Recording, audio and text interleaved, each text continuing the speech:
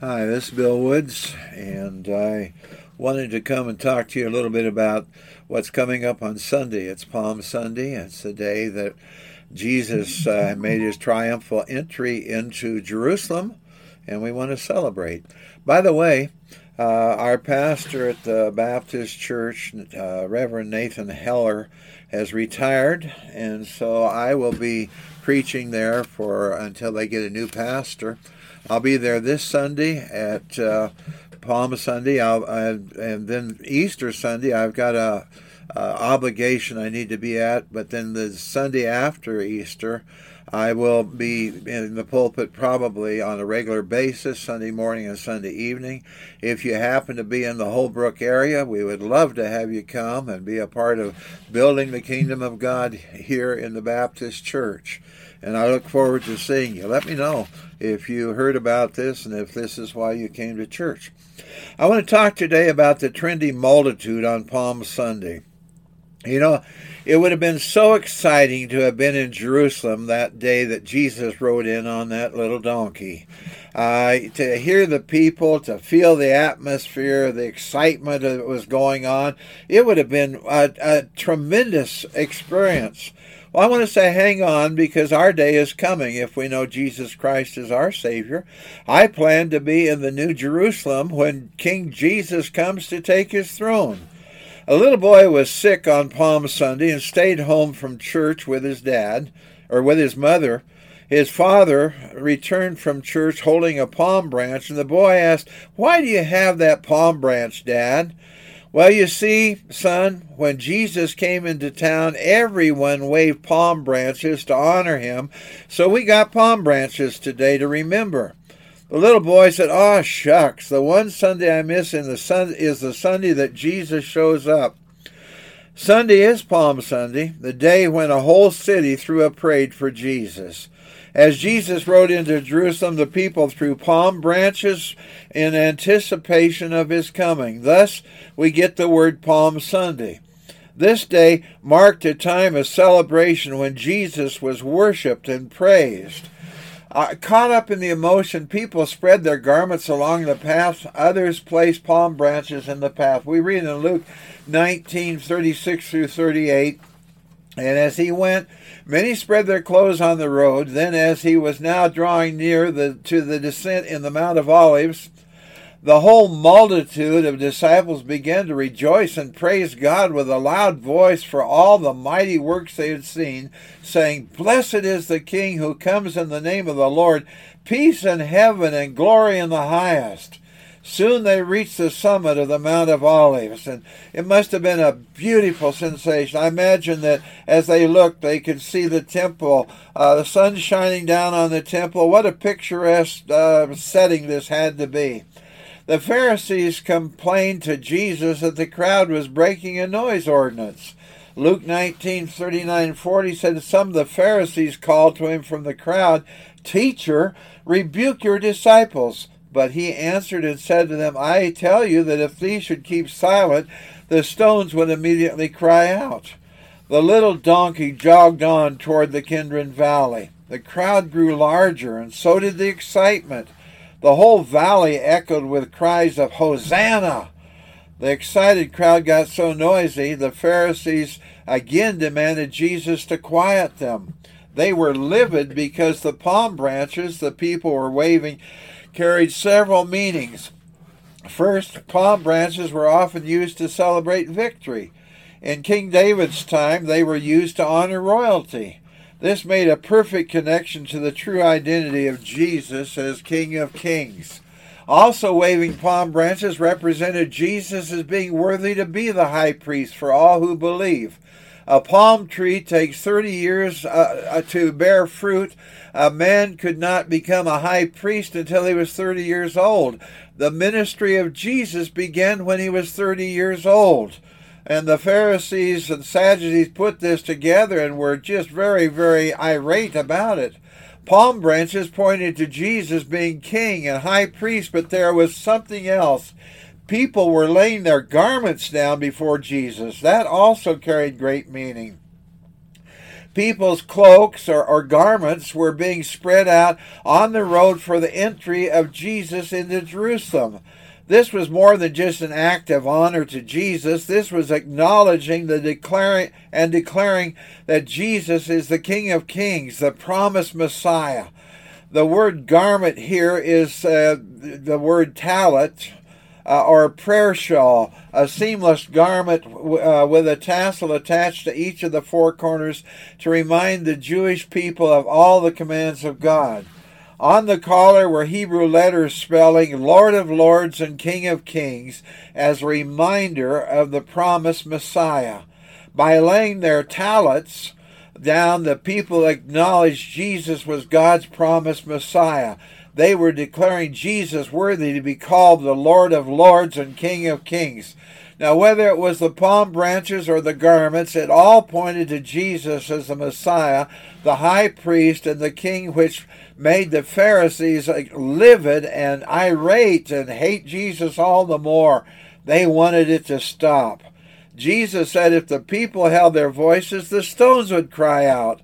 Lots of rocks were around there, and the Pharisees looked around and thought, man, with all these rocks, it might be worse. The Pharisees concluded in John 12:19, therefore, you see that you are accomplishing nothing. Look, the world has gone after him. And it must have seemed that way. This day is bittersweet for us because as we read of the celebration, we know that Friday is coming and the cross is coming. Many in that same crowd would in a few days change their words of praise to words of death, shouting, Hosanna, Hosanna, and then later shouting, crucify him, crucify him. Today I want to consider two services, both focused on Jesus, but with two different results. Luke chapter 19, verses 28 through 38 says, after telling this story, Jesus went on toward Jerusalem, walking ahead of his disciples. As they came to the town of Bethphage and Bethany on the Mount of Olives, he sent two disciples ahead. Go into the village over there, he told them. As you enter it, you'll see a young donkey tied there that no one has ever ridden.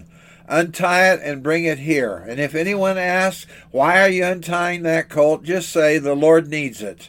So they went and found the colt just as Jesus had said. And sure enough, as they were untying it, the owners asked them, why are you untying that colt? And the disciples simply replied, the Lord needs it. So they brought the colt to Jesus and threw their garments over it for him to ride on. As he rode along, the crowd spread out their garments on the road ahead of him. When they reached the place where the road started down the Mount of Olives, all of the followers began to shout and sing as they walked along, praising God for all the wonderful miracles they had seen. Blessings on the King who comes in the name of the Lord, peace in heaven and glory in the highest heaven. My, what a wonderful celebration. But listen to Matthew 27:15 through 26. Now it was the governor's custom each year during the Passover celebration to release one prisoner to the crowd, anyone they wanted. This year there was a notorious prisoner, a man named Barabbas. As the crowds gathered before Pilate's house that morning, he asked them, which one do you want me to release to you, Barabbas or Jesus, who is called the Messiah? Well, he knew very well that the religious leaders had arrested Jesus out of envy.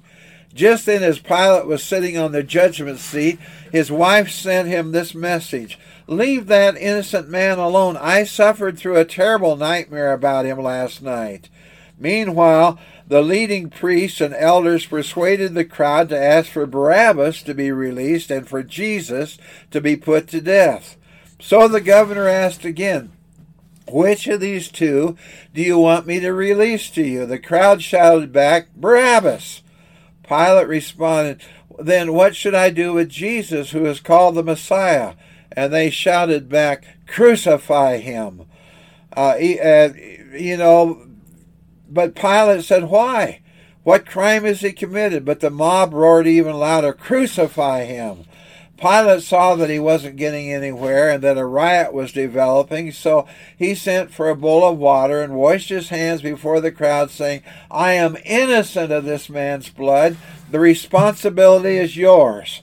And all the people yelled back, "We will take responsibility for his death, we and our children."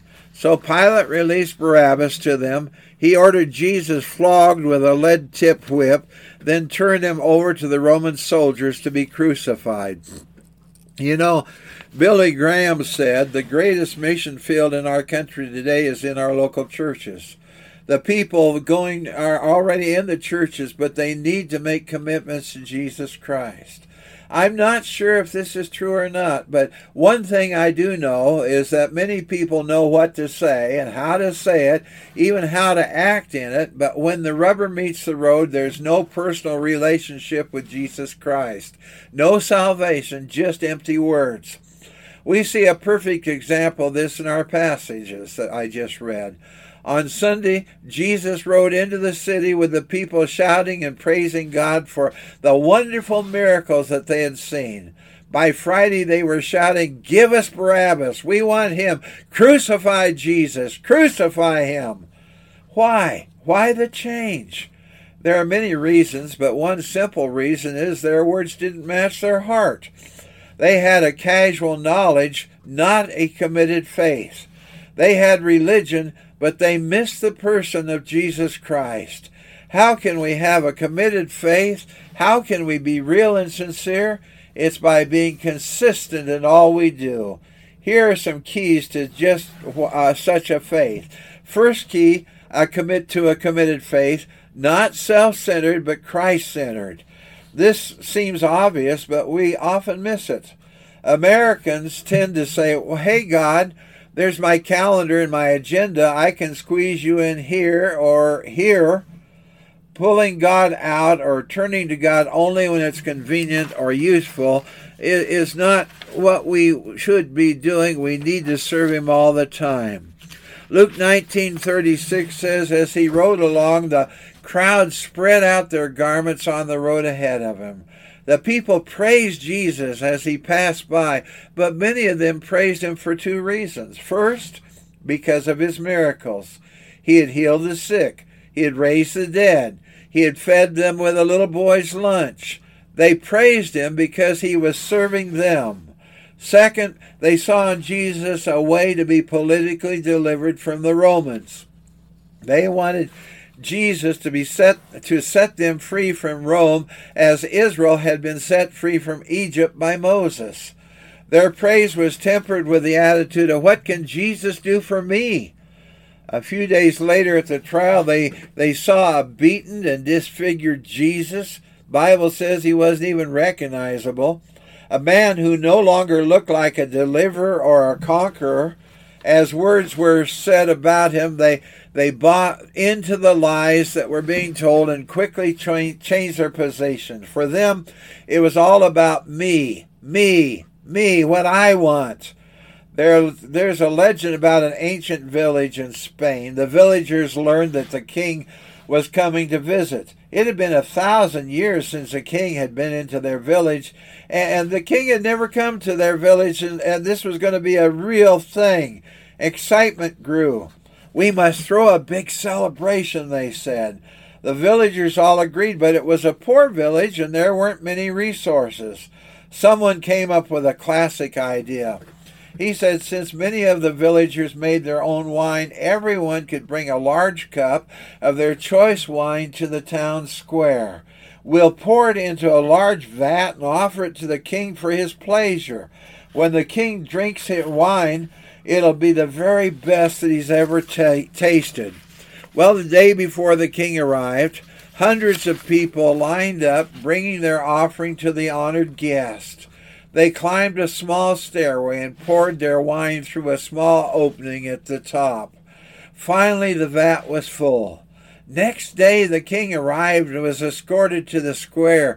He was given a silver cup and told to draw some wine, which represented the very best that the villagers had.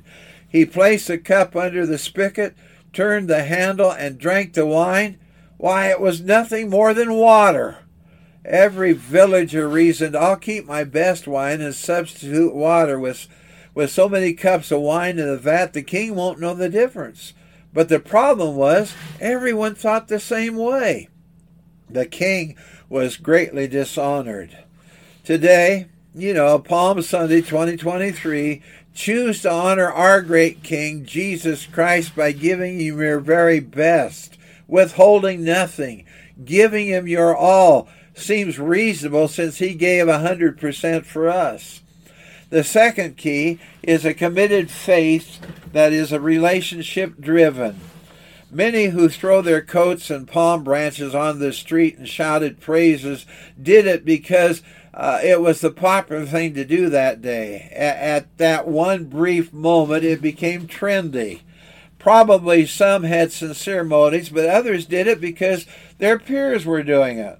Later at the trial, they were shouting, crucify him, crucify him. Well, that was the same thing everybody was doing it. In fact, for a brief moment, it was the trendy thing to do, making a mass murderer and criminal their hero when they shouted, we want Barabbas.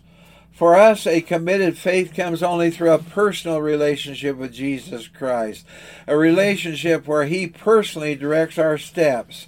To have a committed faith, we must develop a personal relationship with Jesus. The third key, that committed faith isn't swayed or blocked by our personal trials and crises. At the parade, it was trendy to join the praises. Everyone was doing it. At the trial, to speak out for Jesus was risky, might even be life-threatening. That's the reason that Peter denied our Savior 3 different times, if you remember the story. Many of us come to Jesus expecting everything to go well. Maybe some slight bad incident, but not too much of it. So when the bottom drops out, we ask God why, thinking it's not supposed to happen this way. It's our faith based on our situations and circumstances. It'll never be committed. It'll always be casual if we think that we have no problems, no hard places. I've gone to exciting Christian events. People pack large stadiums where praises for God rocked the entire arena, where everyone was praising and singing and shouting. And some going home, everyone's still glowing from the worship experience. It's easy to do that in that kind of an atmosphere, but tomorrow when you face the hard task, can you praise God in a world that isn't all praising him? A world that's mocking and laughing and is often angry? A committed faith takes the bad with the good, knowing all that we are promised is that in the midst of both our good and bad, Jesus will never leave us nor forsake us. He will stand with us and give us strength for what we have to face. A little girl walking in a garden noticed a particularly beautiful flower. She enjoyed its beauty and its fragrance. "It's so pretty," she exclaimed. As she gazed on it, her eyes followed the stem down to the soil in which it grew. "This flower is too pretty to be planted in dirt," she cried. She pulled it up by the roots and ran to the water faucet to wash away the soil. Soon the flower wilted and died.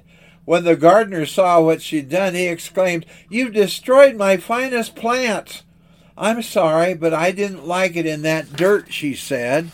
The gardener said, "I chose that spot and mixed the soil because I knew that was the only place there it could grow to be a beautiful flower." God has placed you exactly where you are. Trust him.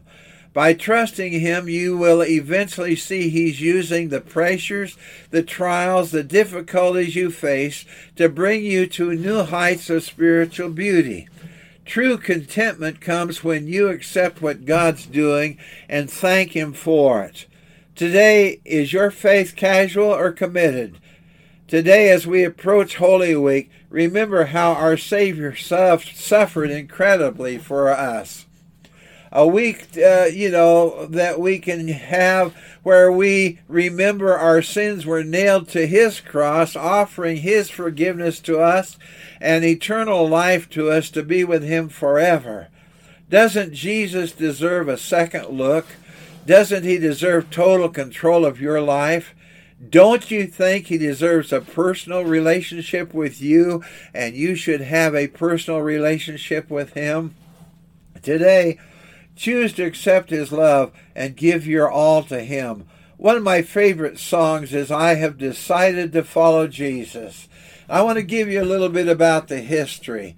I Decided to Follow Jesus is a Christian hymn originating from India. The lyrics are based on the last words of a man in Garo, Assam. About 150 years ago, there was a great revival in Wales. As a result of this, many missionaries came to northeast India to spread the gospel. The region known as Assam, I think that's how you pronounce it, was comprised of hundreds of tribes who were primitive and aggressive headhunters. Into these hostile and aggressive communities came a group of missionaries from the American Baptist Mission, spreading the message of love, peace, and hope in Jesus Christ. Naturally, they were not welcomed. One missionary succeeded in converting a man, his wife, and 2 children. This man's faith proved contagious, and many villagers began to accept Christianity. Angry, the village chief summoned all the villagers. He then called the family who had first converted to renounce their faith in public or face execution. Moved by the Holy Spirit, the man said, "I have decided to follow Jesus." Enraged at the refusal of the man, the chief ordered his archers to shoot the 2 children. As both boys lay twitching on the floor, the chief asked, "Will you deny your faith? You have lost both your children, and you will lose your wife too." But the man replied, "Though no one joins me, still I will follow." The chief was beside himself with fury and ordered his wife to be shot. In a moment she joined her two children in death. Now he asked for the last time, I will give you one more opportunity to deny your faith and live." In the face of death, the man said the final memorable lines, "The cross before me, the world behind me, no turning back." He was shot dead like the rest of his family, but with their deaths, a miracle took place.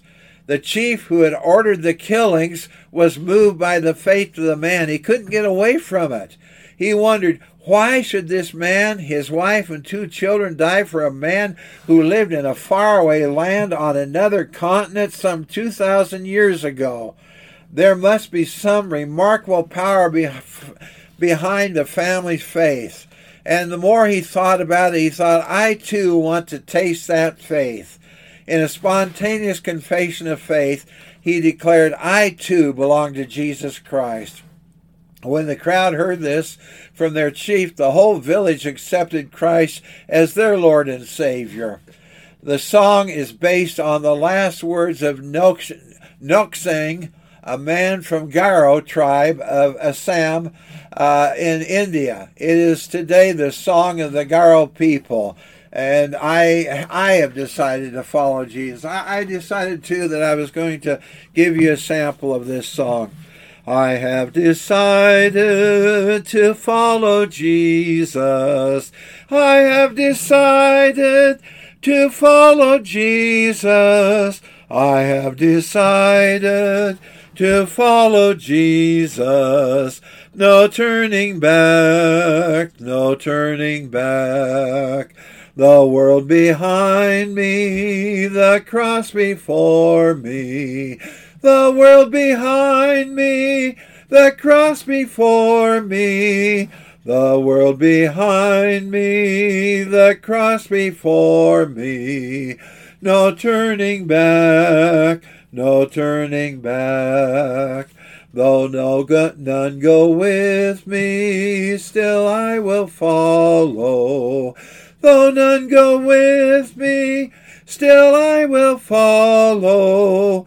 Though none go with me, still I will follow. no turning back, no turning back. Will you decide now to follow Jesus? Will you decide now to follow Jesus? Will you decide now to follow Jesus? No turning back, no turning back. My hope is that you will decide to follow Jesus, and he'll make him the Savior and Lord of your life. As we celebrate Palm Sunday and then next week as we celebrate the resurrection, stop and realize that Jesus Christ has earned a place in your life too. Father, help us that we might make the decision to follow you and be the people you want us to be. I ask this in Jesus' name. Amen. Again, if you want to get in touch with me, you know the you can use my phone number that you have probably and leave a text message telling me what you need. You can use my email address, lowercase revwwoods@gmail.com. You can write to me, Box 4031, Sun Valley, Arizona, 86029. Or you can call me 623-845-2741. Or you can come to church and meet me at the First Baptist Church in Holbrook, Arizona. God bless you. We'll talk to you later.